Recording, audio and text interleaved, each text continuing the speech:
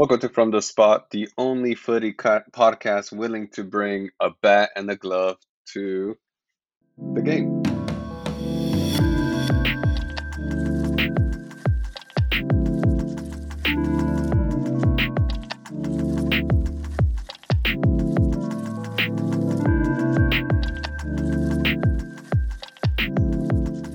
I'm David.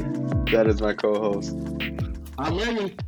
And if you're just as confused as Eddie on why we would bring a bat and a glove to a footy game, it's because the motherfucking Padres eliminated the Dodgers from World Series contention, and I just wanted to rub it into Eddie's face just one more time as we won 8-5 today at time of recording against Philly. Is it win-win? Mm-hmm. Is it win-win? Like us? Mm-hmm. Okay. So What was? as you don't know, I'm a massive Dodgers fan. Like I've been a Dodgers fan pretty much since I came out of my mom. And David's a massive Padres fan. So I'll put it on wax, David. Congratulations, you guys played better than I did most. I I hope I didn't talk too much shit. I don't feel like I did. I've been extremely upset. Like I've had people call to make fun of me, and I'm just like, suck a dick and die. I just had to do it because usually the Padres have sorry ass seasons, and this is the one season I can be proud of. Yeah. So, got to do it. So, But congratulations. Honestly, I hope you guys lose. Like, I'm not gonna. I'm gonna be like fair enough. You beat us, but I'm not gonna be like fair enough. Like, I hope you guys win. Tell me the fingers, you know. So. I can feel that. I can understand that. But Eddie, why don't we just jump at the topic at hand, though? Let's talk about the footy. Let's start at my favorite league in the world, the Premier League. Back at it again with match day 11 and 12 coming at us fast, and 13 coming up in just a few days here, Eddie. So easy to say, all the fixtures are starting to pile up. But crazy, we were just talking pre-show. We're not even a third of the way there. Yeah. The Premier League did that thing where like they threw games midweek of this week, and it's like, dude, I'm still trying to digest Liverpool's like 1-0 over City, Arsenal's 1-0 over Leeds, like she did 16 much sometimes, but hey, like that's what we're here because we love it. But David, what do you think so far? What did Liverpool do to stop the robot that is Erling Braut Haaland? Did they show him a capture and he wasn't able to figure it out, or what? I think it was a lot of great goalkeeping from Allison, and his defense and his credit. A lot of really good goalkeeping. A lot of luck too. You know, there were some shots that should have gone in. Erling Haaland had a really great shot on the strong foot that Allison just got a hand to. Um, and the mistake, that major mistake by was it Cancelo? Cancelo, yeah. Yeah, Cancelo let that ball bounce right underneath him, let Salah through, and I don't care how bad a form or questionable form Salah is, you give him that one run one on one with the keeper, and 9 times out of 10 he's going to put it into the back of the net. Uh, but there was a lot of wasted chances as well, Eddie, by Darwin Nunez, who has had some ups, has had some downs. Definitely a mixed start to his Liverpool career.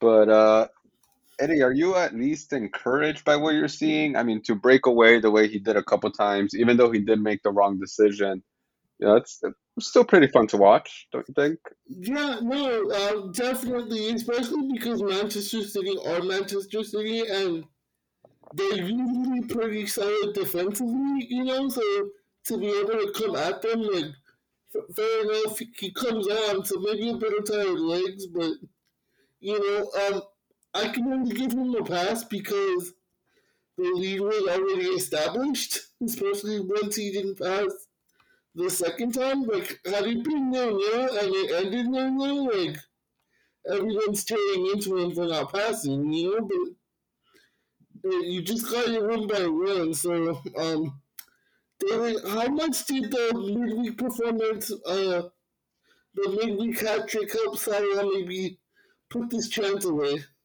on the weekend? What's the chances that he'll repeat that or that he'll actually be able to put it away? No, no, Man, no. How much did the hat trick help him score this one against City? Because he had honestly he had been poor. uh, I think to to a certain extent it does kind of help. It raises the confidence up and makes them feel good. Um, but I do think City is its own monster, and most elite players understand that. So I want to say on a personal level, it boosted his confidence, and then overall, they still had a lot of luck to win. Yep. So David, and then we come over to Arsenal, who really squeaked one by Leeds, but hey, especially when you're the leader, you just have to find a way. Again, very early days still, but just finding a way to win this one. Do you think it gives Arsenal a bit more confidence now that they're 4 points up instead of just one? I think they absolutely get more confidence, and I think most importantly, it's a bigger boost to Bukayo Saka, who scored the goal. It's not that he's been playing terrible, but I think it helps confirm to not just him on a personal level, but even the whole team, to Arsenal overall, to the fans, that he can really be the real deal for them. He can be their next great winger, score goals when they matter, and make important decisions. Like I would trust Saka over Darwin Nunez right now, for example. Um, so yeah, I think it's going to be an important win. Even if something happens later on, where say they don't win the league, I think it's going to be an important win overall, regardless. Because like I said, it'll give them that confidence boost that they need at this point to continue doing what they're doing. Um, Eddie, speaking of confident boosts, Manchester United, not so impressive against Newcastle. Pretty boring, no draw at home. But then they hosted Tottenham today, beating them 2-0. Um, do you think that that's the confidence boost that Eric Ten Hag and the squad needed, or do you think that we should reserve our opinions until after the big game against Chelsea coming up on Saturday? No, look, everyone knows I've tipped Tottenham for big things this season specifically. So I think beating Tottenham specifically puts everyone on notice because they're still a top three side. If you guys are able to beat Chelsea this weekend, that's a really positive sign of things to come. But as of right now, today, Wednesday, October 19th, I honestly think the only thing United are missing are consistency because you look good against Tottenham, you look good against who did you guys beat right after Brentford? Was it Liverpool? Yeah, you guys look good against Liverpool, but then you guys get slapped up by City, which fine. Most teams get slapped up by City, but then there was also the Brentford game. So if you guys could go 2, 3, 4, 5 weeks and get maybe 12, 13 points out of 15, I think that would be the sign of this Ten Hag thing is working. And I'm still one of those people that believes that Ten Hag is the right man for this job. There will be growing pains along the way, though. But I see that Fred and Bruno scored. With me, the goal scorer shocked you most, David. I think the goal that mattered most was actually Bruno's. Uh, with that goal, he scored more goals for Manchester United than players, for example, like Juan Mata, even Roy Keane. He's continuing to write his name in the history books, which, is always a win. Fred can randomly pop up with a goal, but it doesn't necessarily mean he's going to go on a great run. It's usually just like a random goal. But Bruno is, or at least has been, the definition of consistency at Manchester United. So now that he scored a goal, you would hope it would open the floodgates for him, kind of get his swagger back. So I definitely think it matters more to him, especially against Tottenham. Uh, excuse me, but real quick, Eddie, Manchester United, the only team to beat Liverpool, Arsenal, and Tottenham. Uh, you kind of touched on it a little bit, saying you still think Eric Ten Hag is the right man for the job. But do you think taking these scalps should put the average or maybe even the casual fan at ease? Because me as a United fan, I also agree Eric Ten Hag's the right guy. Just getting some of the results that we need to see. Consistency more down to the players, getting it down, getting the rhythm down. But do you think that with this fun fact out there, with a convincing win against a Conte side, and the upturn in form, Casemiro had an amazing performance today. Do you think that it's time for the casual and the not so dedicated United fans to start accepting like something's working? Oh, no, definitely, absolutely. Okay, so like, let's say there was a casual United fan that maybe towards the beginning of like when Oli started to take dips, cause you know how like the United under Ole would find valleys and then find peaks and then find valleys again. So let's Mhm. just say a casual United fan got off the Ole hype train in that first valley, that first dip of form, and maybe just hasn't been back. Because why would you no, obviously United are still gonna take some losses, but this is a watchable team. It's a team that was playing with pride now, which it wasn't necessarily doing that before, and they're starting to figure it out. Anthony's good. Um, Martial is finding some form. Um, the Danish dude, Christian. Oh my God, what's his name? Christian Eriksen is playing really well at times.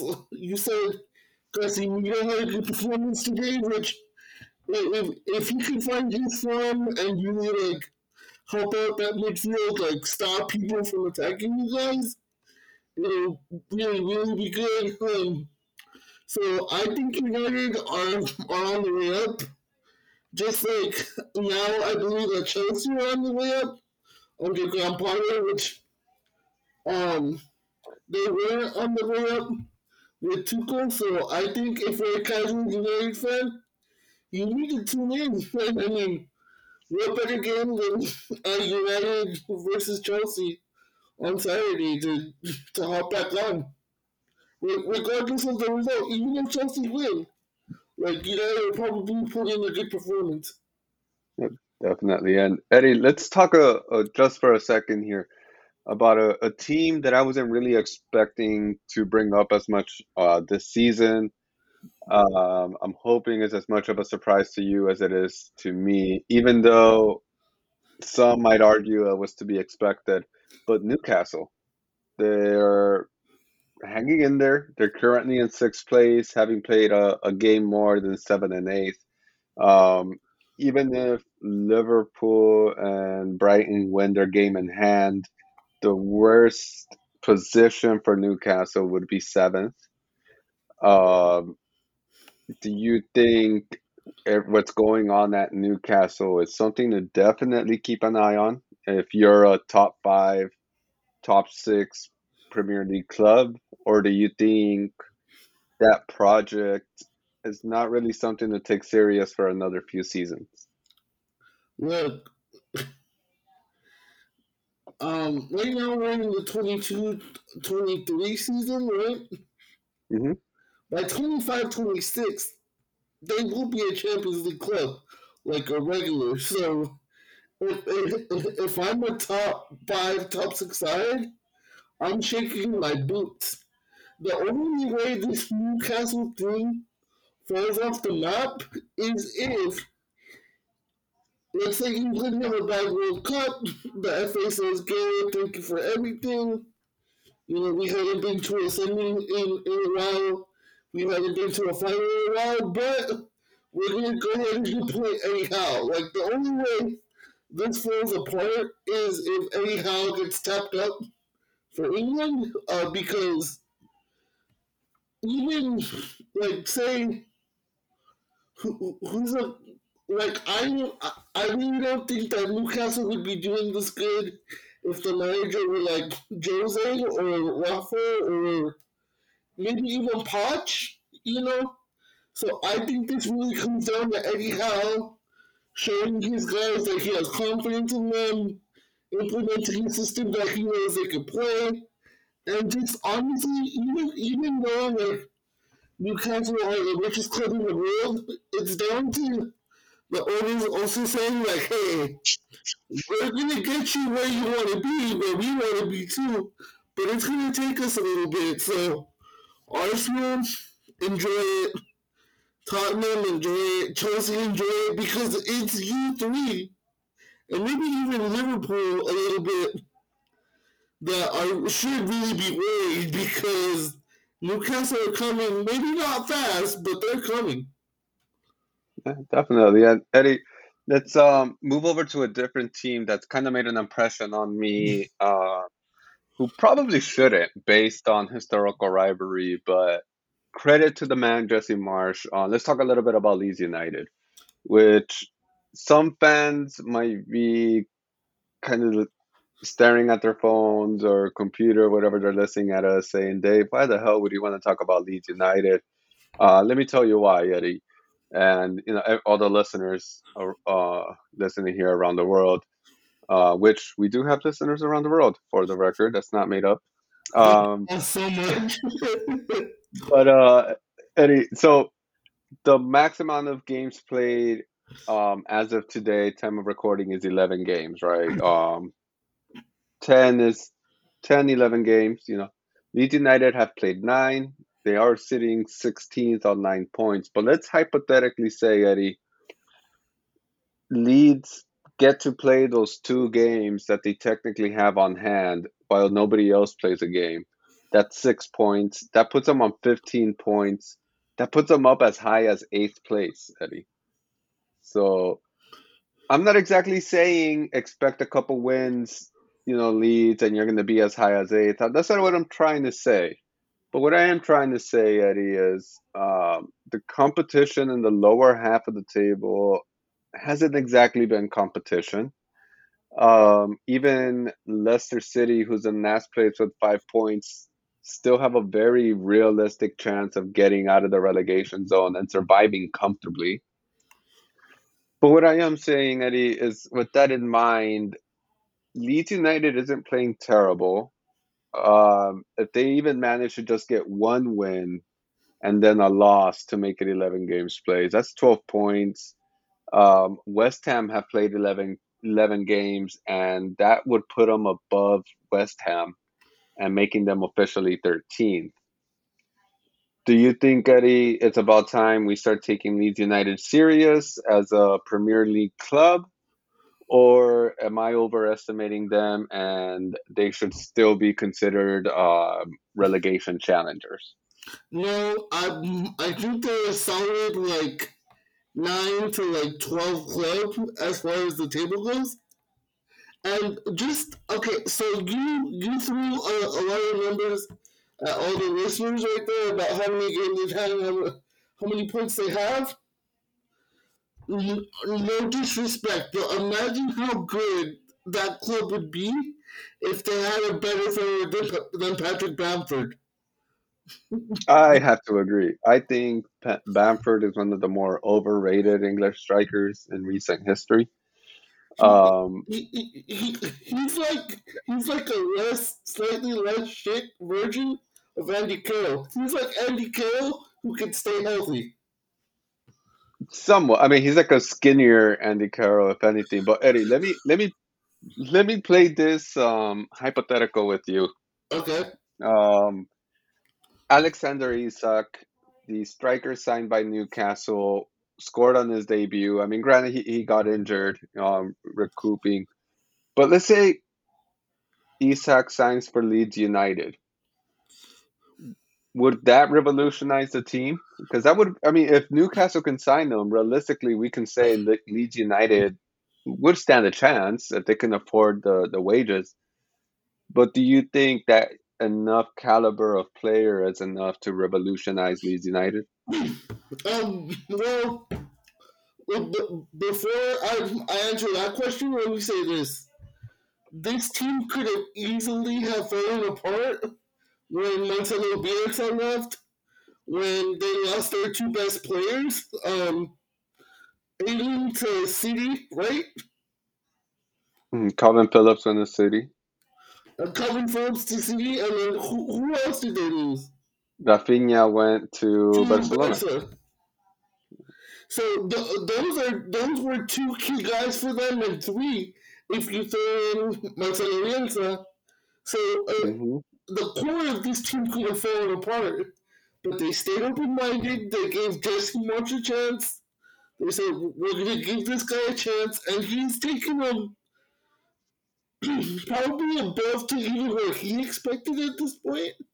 So imagine if like let's say they get someone in January and then maybe get like another midfielder. Like I, I like let's just say this: if Leeds go down within the next 3 seasons, I'd be really surprised. Yep, fair enough. And you know what, Eddie? Let's end Premier League talk there. Wait, Because I'm wait, gonna do, David, yeah. I'm looking for before we do that, I'm I've been looking for. Oh, here it is. Okay, let me give credit to one more team before we move away from the Prem. Okay, yeah, go ahead. Because Okay, I think what I'm gonna jump into is really gonna get your attention. But go ahead, Eddie. okay. So, David, I want to talk about Fulham. Okay. They're sitting comfortably in 12th. They have a game in hand, and really, I think all of us maybe had them tipped. I know I did. I know I took the other shit. I had them tipped to go down. And again, it's still super early. You never know. So they still could, but they did decent. Mitrovic is back. Can I get your thoughts on Fulham really quickly? And I want to throw some stats at you as well. My thoughts on Fulham. I think they will be victims of their own success regardless. There's no real clear plan at Fulham, in my opinion. They kind of yo-yo because of that. The last time they were in the Premier League, they signed a ton of players, whether permanent or unknown. With some of them looking somewhat promising, but because of all the uncertainty, nobody was really there to win. I think if Fulham stick to a specific philosophy, whatever it may be, and quit just fucking with it because they had some relative success, they'll be able to remain in the Premier League like they used to. I mean, I remember even Brian McBride scoring for Fulham. So, Right? yeah, they can definitely hang. It's not that they can't. They just need clear direction. The Khan family don't really know what direction they want to take Fulham into, let alone what kind of direction they want to take in their personal lives. So Hey, David, are you saying Tony Khan is a bad booker? I am confirming I'm putting it on wax that Tony Khan is a Actually, terrible get that, booker. bro. But let me throw some stats at you about a particular Fulham player All at the right, let's hear it. weekend. At the weekend, okay? 100% aerial duels won. Most passes in the final third with 17. And he got triple pass 0 times. Do you know what I'm talking about? I don't off the top of my head, but if I'm gonna have to guess, I'm gonna Guess guess who? it's your boy Tim Ream. Yes. Okay. All right. So look, apparently at the weekend, the starting center backs that are going to the World Cup for the U.S. looked very pedestrian. Both of them did in the MLS playoff games. And here's Tim Reed at Fulham, who can't, who can't, he's not even under consideration. I'm just like, if the center backs don't look decent right now, like one of them's already eliminated. I think it's Aaron Long. So he's gonna get a full month off before Qatar, but I'm just like, Tim Reed is right there. And David, I do want to ask you, do you think that it's held against him that he was part of that team that lost 2-0 to Costa Rica in 2017? And that loss kind of set us up to fail to get to Russia? I mean, it might be. I don't know how, as a part of the management team for the USMNT, I don't know how you're going to justify it to yourself unless you're going to bring that up as a reason, right? But I don't think it's fair either. It doesn't fall on just on Tim Ream as one of the center backs on the field. Um, I think he's proven a point that yes, he may be older, yes, may not have the pace that he used to as a younger defender, but you don't need pace as a defender per se. If you can read the game well, you'll play well. Tim Ream is prime example of it. And then look, I'm not even saying that Tim Ream has to be part of the starting 11. I'm just saying it would be nice to have someone with his experience on the bench. You know? I think it's a robbery to, and probably like a lot of the hardcore fans will say, "No, David, you're full of shit." But I think it is a robbery to USMNT fans that Tim Ream won't be in the squad. You say as a role player off the bench, I say Eddie, he should be a starter. If you can handle the Premier League and hold your own and look solid, even if you're not looking great, but if you look solid in such a competitive league like the Premier League, you definitely deserve some kind of call up and some kind of play time. That's at least in my opinion. Yeah. Um, it's a robbery. If I were Tim Ream, I'd be pissed. They're they're they're making them look bad for no reason. Right? Yeah, and Eddie, not that I don't like talking about Tim Ream, but it just rubs me the wrong way to talk about him in such a negative light. So let me rub you in a different way about talking about somebody in a negative light before we move on to the other actually planned segment. But Eddie, Marcelo Bielsa, he came Mm-hmm. up in Leeds talk, which I'm a huge Bielsa fan. Regardless of the fact that he's coached, Leeds. But I've noticed a lot of talk online on social media, no matter what platform, kind of questioning who Bielsa is, why he's such a big deal, why coaches such as Pep Guardiola credit him for what he's done to the game. All because he hasn't necessarily coached a giant, quote unquote, European team, things like that. Eddie, again, I'm a major Bielsa fan for lots of different reasons, as a footy fan and as just a fan in general. But Eddie, give me your take on this because I don't know if it's us getting old or what, or just a blatant disrespect for Marcelo. But what's your take on this? Okay, Marcelo Bielsa was, by all accounts in his playing days, an average defender, right? But sometimes average players make the best coaches. And the man is so obsessed with football that he has binders. on tactics, on teams, on his teams, on the way he wants to play. His attention to detail is just insane. Like, say whatever you want, he hasn't coached a big team yet. He's coached Los Angeles and Glenn last week, and I think Lehman, and those are three of the biggest clubs in Argentina. And you can scoff at that all you want, but look, Pep loves him, Umar loves him, and those are some of the best coaches out there today. So, if someone who's better at football than you is telling you that this man's a genius, go ahead and trust them. Like, if they're telling you, like, hey, this guy's legit, it doesn't matter what you think. The people out there doing it week in and week out are like, hey, this guy right here, genius. Honestly, not to bring baseball back into it, especially for me because it's a sore spot right now.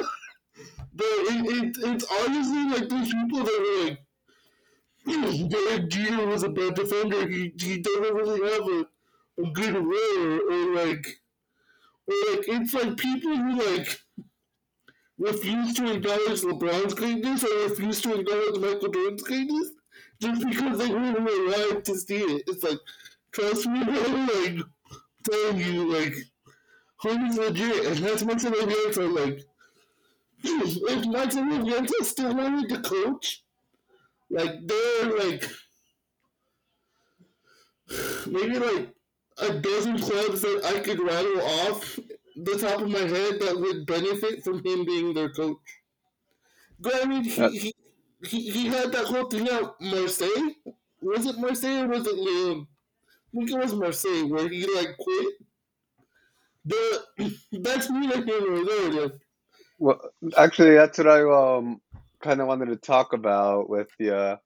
Um, yeah, he has two questionable marks on his resume. One of them, I kind of feel obligated to defend them, so I'm gonna leave. Although it happened first, I'm gonna leave that one for second, just because I feel obligated to defend them on that. But so let's start at number two, Eddie, with Leo. Leo. So he did have an issue at Leo. Marseille, he ended up staying at least a season there. But let's talk Leo. So May 2017, he was revealed as manager, right? And right away, even before the season started, he told 11 of his experienced players that they can just leave the club. Basically, you don't have a place here. We're going to make it more useful. But one of the players revealed, Eric Batil. So if you're listening to this, just know you're a mole. But he revealed that Bielsa told the players that he wanted to leave, that he didn't really want to be there before the preseason even started. And he ended up signing, younger players that were more promising, like Nicolas Pepe, who did come good for Leo. Thiago Maya, Luis Araujo, etc. By November, Eddie, he was suspended pending further announcement. So this is 13 games in. Leo ended up appointing a four-man coaching unit instead of letting him come back. And by December, he had his contract terminated. One of the sporting advisors there at Leo, the sporting advisor, Luis Campos, said that he felt that the decision of Bielsa allowing as many experienced players to leave was one of the key reasons for his departure. That's like a weird dark spot on his resume, right? But yeah. Okay, that's bad. You don't want 11 experienced players to leave. But David, correct me if I'm wrong.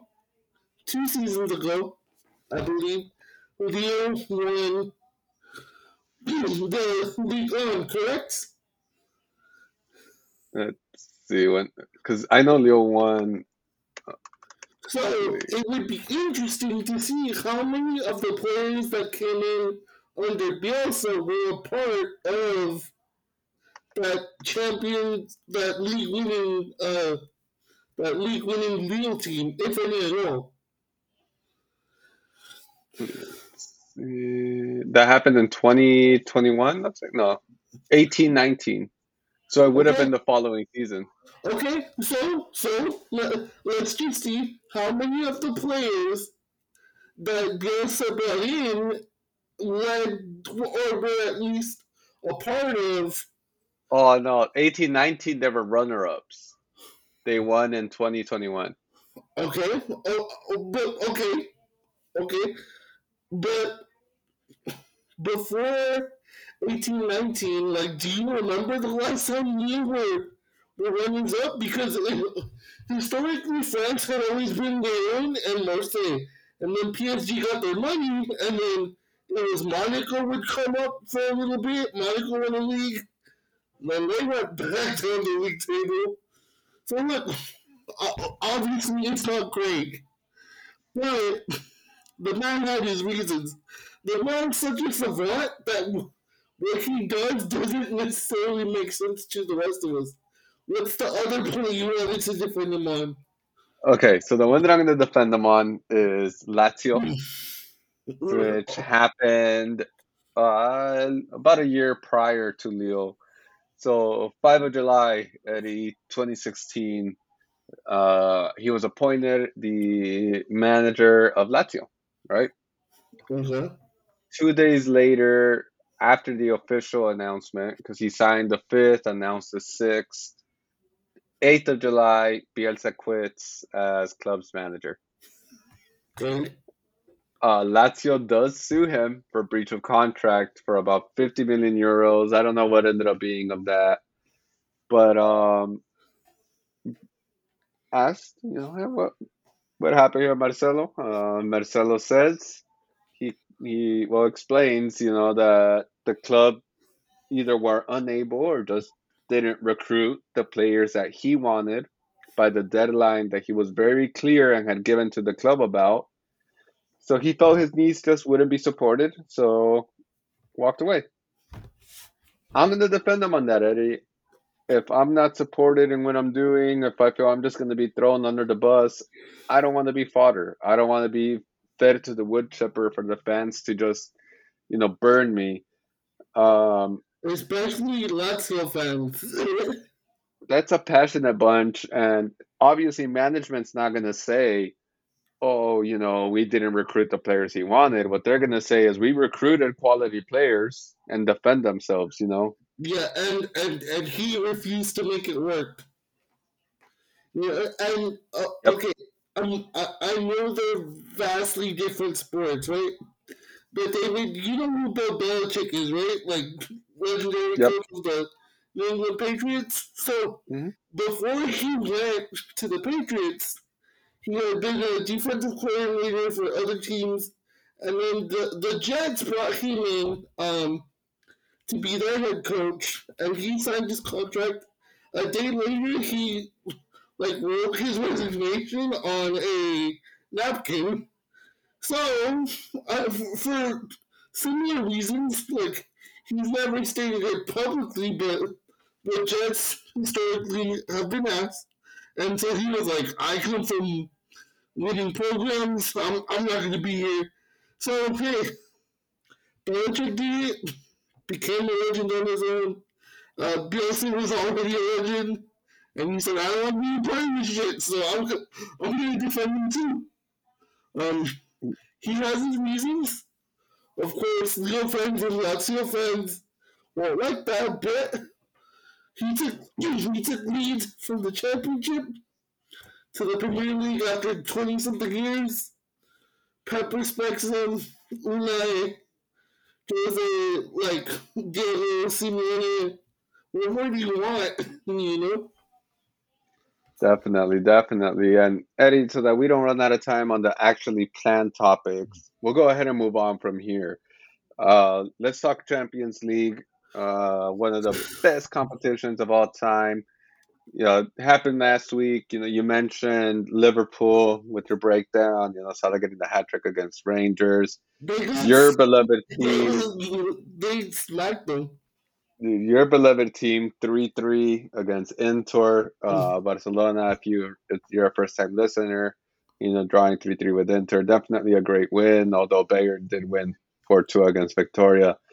Let's focus a little bit here already on the team that had to take an L this more recently, but they're giving themselves some kind of Champions League hope. Tottenham winning 3-2 against Frankfurt, which is pretty impressive. Frankfurt's a pretty good team. I put them at the top of the table, 7 points. Marseille and Sporting both on 6.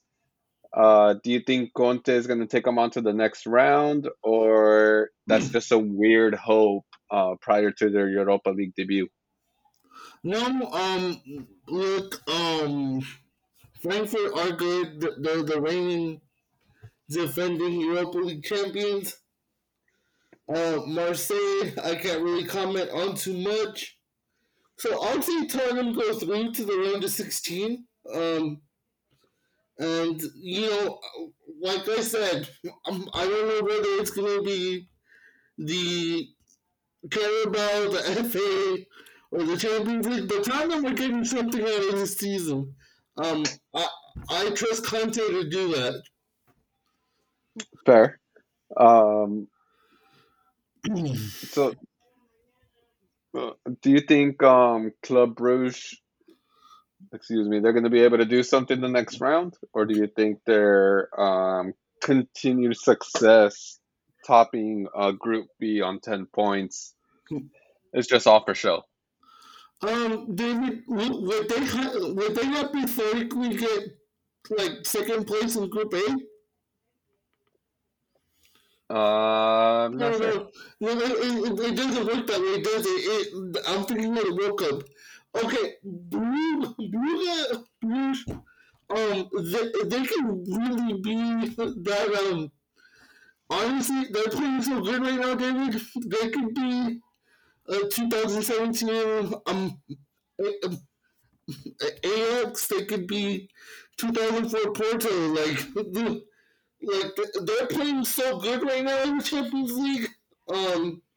You just don't know. It could really be even if they don't win it, it could be one of those runs that we remember, like Liverpool in 05, Ajax in 2017.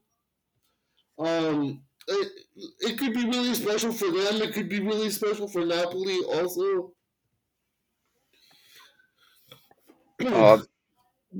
And speaking of giving credit where it's due, let's talk about a team that definitely deserves some credit over the scalp that they took.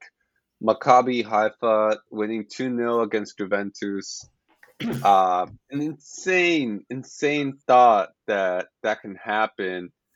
Do you think Maccabi deserves the credit, or is Juventus just that bad?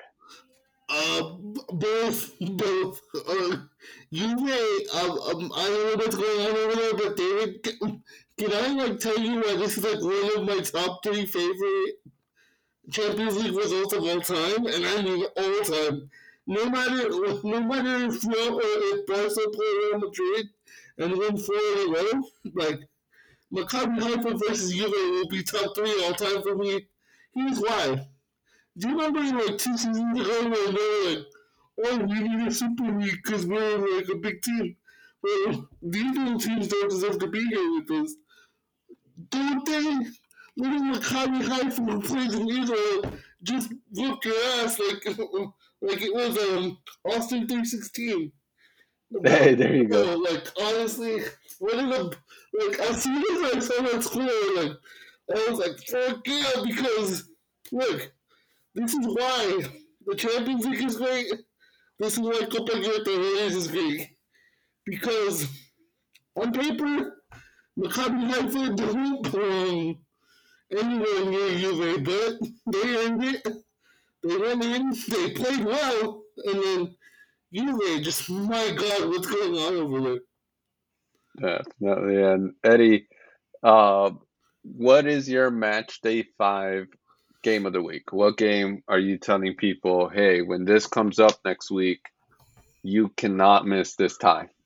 Okay, uh, give me one set, just because I don't want to be a homer. Um, that much, like Barca Bayern is a huge match for me, but that doesn't necessarily mean it'll be a huge match for everybody else. Give me one sec. What about David? Could could Benfica knock Juve completely out of Europe? Like, That would be amazing. That's a picture that I was eyeballing. and then I mean, okay, David. Question: do Atleti even have a chance to save themselves by getting into Europa, because they're dead last, or no, they're third? So, but it's tight. So if look, like, let's say Blue beat Porto, right, to keep them on 6 points. But then let's say Leverkusen beat Atleti, that would put Leverkusen into second, and then Atleti really can't afford to drop any more points in the competition. So maybe watch Atleti versus Leverkusen, just because that could mean a lot right there. That's actually my game. That's my game to watch. Atletico and Leverkusen. Whoever wins, they're in prime position to stay in Europe. Whoever loses, they can pretty much say goodbye to Europe. So it's definitely a must win for both sides. It'll be an entertaining one, in my opinion. They're both pretty fun teams to watch, regardless. Okay, all right, hold on. All right, then I will say on Tuesday, watch Juve versus Benfica, because, like, okay, let's just say Maccabi Haifa did it one more time and they draw with PSG, and then Benfica beat Juve. That would put Juve dead last in this group with one match day to go. That would be incredible, dude. That would make my season at least. But And, Eddie, let's. and David, real quick, before we move along, right? How is Max Allegri still in charge in Turin? Just how? I think he's trusted by the board. Um, and other than that, that's about it. He hasn't really done much to change Juve. There's a belief that he's more of a second half of the season kind of manager. That's where it all clicks. And But then just real quick, a couple more Champions League questions, and then we'll move on. I promise. Um, I'm a big John Square fan of Juan Cuadrado. Would you just like to see him move on? Like, he's done enough at Juve. He deserves more recognition. In my eyes, ever since I saw him in 2014, he's been a baller. But just because Juve have been so up and down during his career there, I don't think he gets enough love. no, he doesn't. And honestly, as a player that is dependent on pace, but has become a little bit more No? injury prone. Plus, at 34, he can only offer so much. I think it's time for him to either look at a lower half Serie A club, maybe look at the French league, or Or like Sporting. yeah, something like Sporting, maybe Benfica, unless he's ready to go to the MLS, which I wouldn't necessarily recommend. He has legs, Yeah, um, but he's just not what Juventus need at the moment. no, definitely not. And then David B. Okay, I'm like, even though I know Barca are going to lose, like, part of me still believes we could do it. So let me be me, but you be realistic. Tell me what's gonna happen. For Barcelona, I don't think it's gonna go well, Eddie. I am believing it's time to accept the Europa League. Bayern are not gonna go easy. I think it's fair to say. Right? Inter played so strong against Barcelona that it's really hard to imagine an upset from Victoria. I think the only upset we can expect from Victoria is if Inter only win 1-0.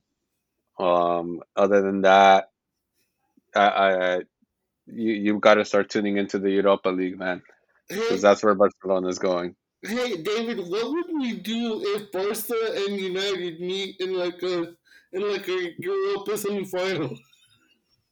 I'd be fucking pissed because then I'd get flashbacks to the Champions League final where Messi made that header.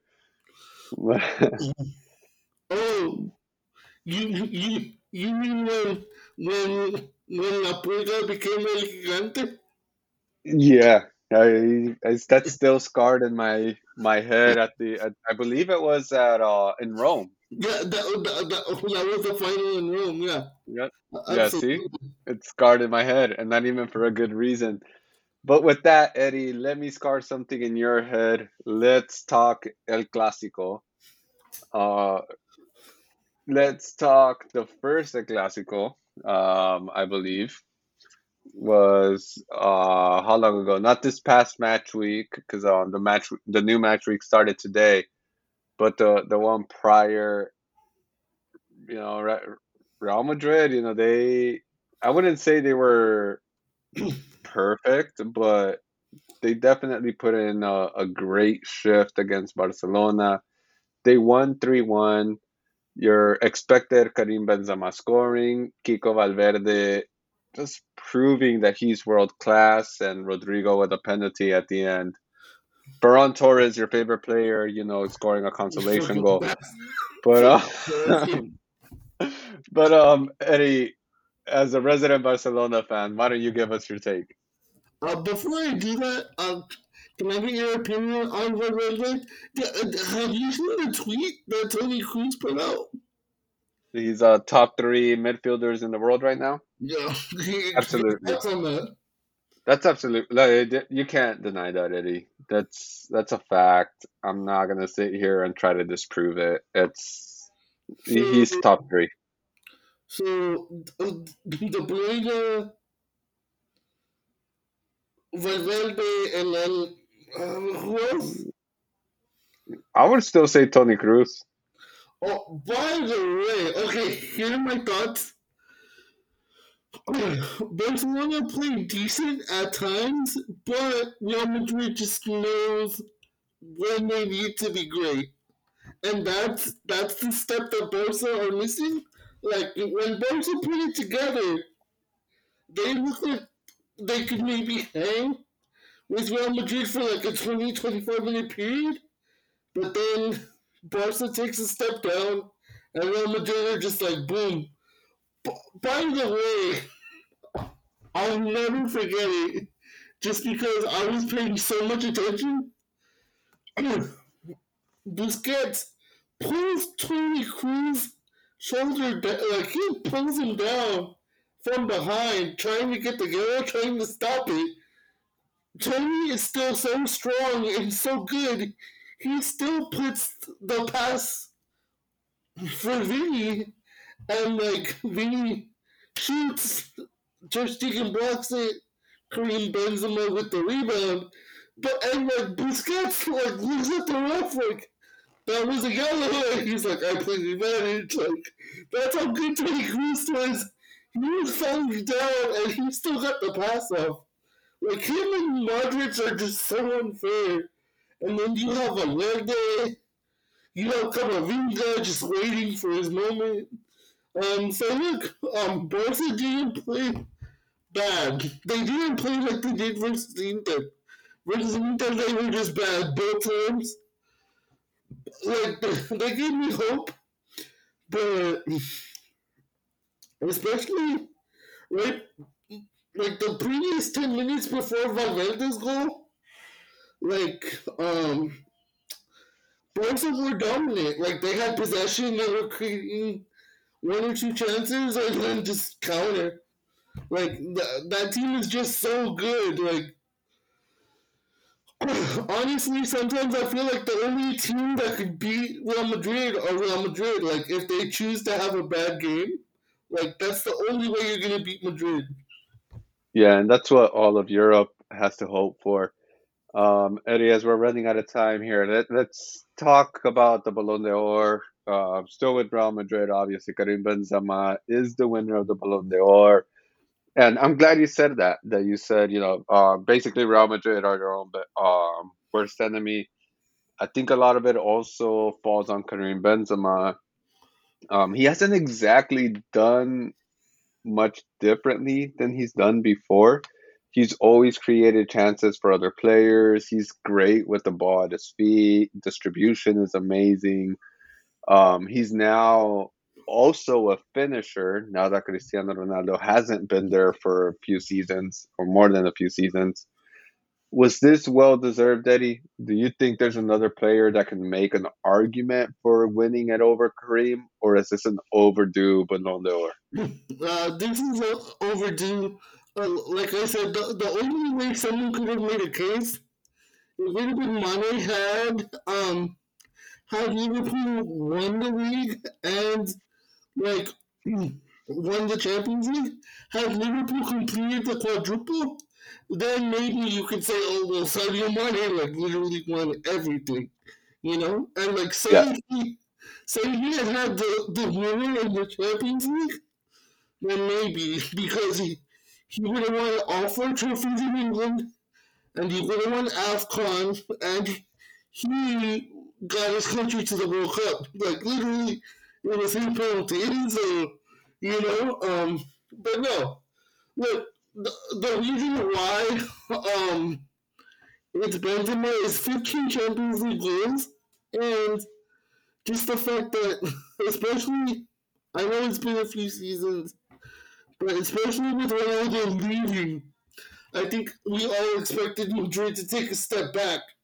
Hmm. But he, along with Modric and Cruz, have been like, no, like, we're still going to be Real Madrid. And, like, it just so happens more often than not, he's the one completing the chances. And at 34, like, he still looks great. He's still beating himself. So I think it's well deserved. And Eddie, uh, uh, two major names, that always come up with the Ballon d'Or: Lionel Messi, Cristiano Ronaldo. Messi not nominated at all after his less than memorable first season at PSG. Cristiano Ronaldo voted at number 20 based on this season so far. Next year, is Messi back on the list and Cristiano Ronaldo drops off? Absolutely. Well, okay, I don't know about that second part just yet, but I think Messi will be back on the list. I think unofficially, Messi came in 83rd, which has to be the biggest drop from one season to the next. You know, but look, if Cristiano has a massive World Cup, right? Like like let's say we get the final that we all want, the like Portugal Argentina final, and Cristiano has a hat trick, like that's him saying like "fuck you guys," like I'm still him. But I think your scenario is more likely. Messi has found his legs at PSG. It's just a question of him staying healthy. So I think Messi will be back on the list for sure. Out of respect for Ronaldo, I'll say he makes a top 10 finish. All right. Well, I don't think Ronaldo's going to make it next year, but that's just me. But Eddie, with Uh, that, yep. David, before I say goodbye to the people, I just want to mention super quickly that Bayern have closed the gap in Germany in the Bundesliga. They're currently in second behind Union Berlin, but Berlin had a massive win at the weekend 2-0 versus Dortmund, so they still hold their lead, but Bayern have gone from like sixth to knocking right on the door. So shout out to our German fans. I am keeping an eye on the Bundesliga. It's one of the most interesting leagues in the world, especially with their play in and play out at the end of the season. I think that's massive. But yeah, Union Berlin are like the German Arsenal, like just trying to hold off the Giant for as long as they can. So hopefully, Hey, they got that 4 point cushion. We'll see how that goes. yep. But David, what I want to say to the people is thank you so much. We continue to enjoy doing this. I hope you always do. Interact with us on social media. Let us know if you think we're right, if you think we're idiots. Uh, I would shout out all our socials, but it's easier to just click the link tree. Once again, David, congratulations. I know it's massive for you. I hope the Phillies kick your ass, though. But anyway, peoples, have a great day. Yes, and that's from Eddie on my end. Same thing. Follow that link tree. Make sure you interact in social media. You join our fantasy Premier League. It's never too late to compete with us. Yeah, Um, Allison got me an assist last weekend. and fuck you. And we can do a not just socials, but you can do us a solid by sharing our pod with a friend, making sure that the word keeps getting spread. Review Uh, that bitch. that's right. And wasn't expecting as much baseball talk, but remember, as always, ladies and gentlemen, fuck the Dodgers. And from that, y'all have a good night. Thank you very much. Right.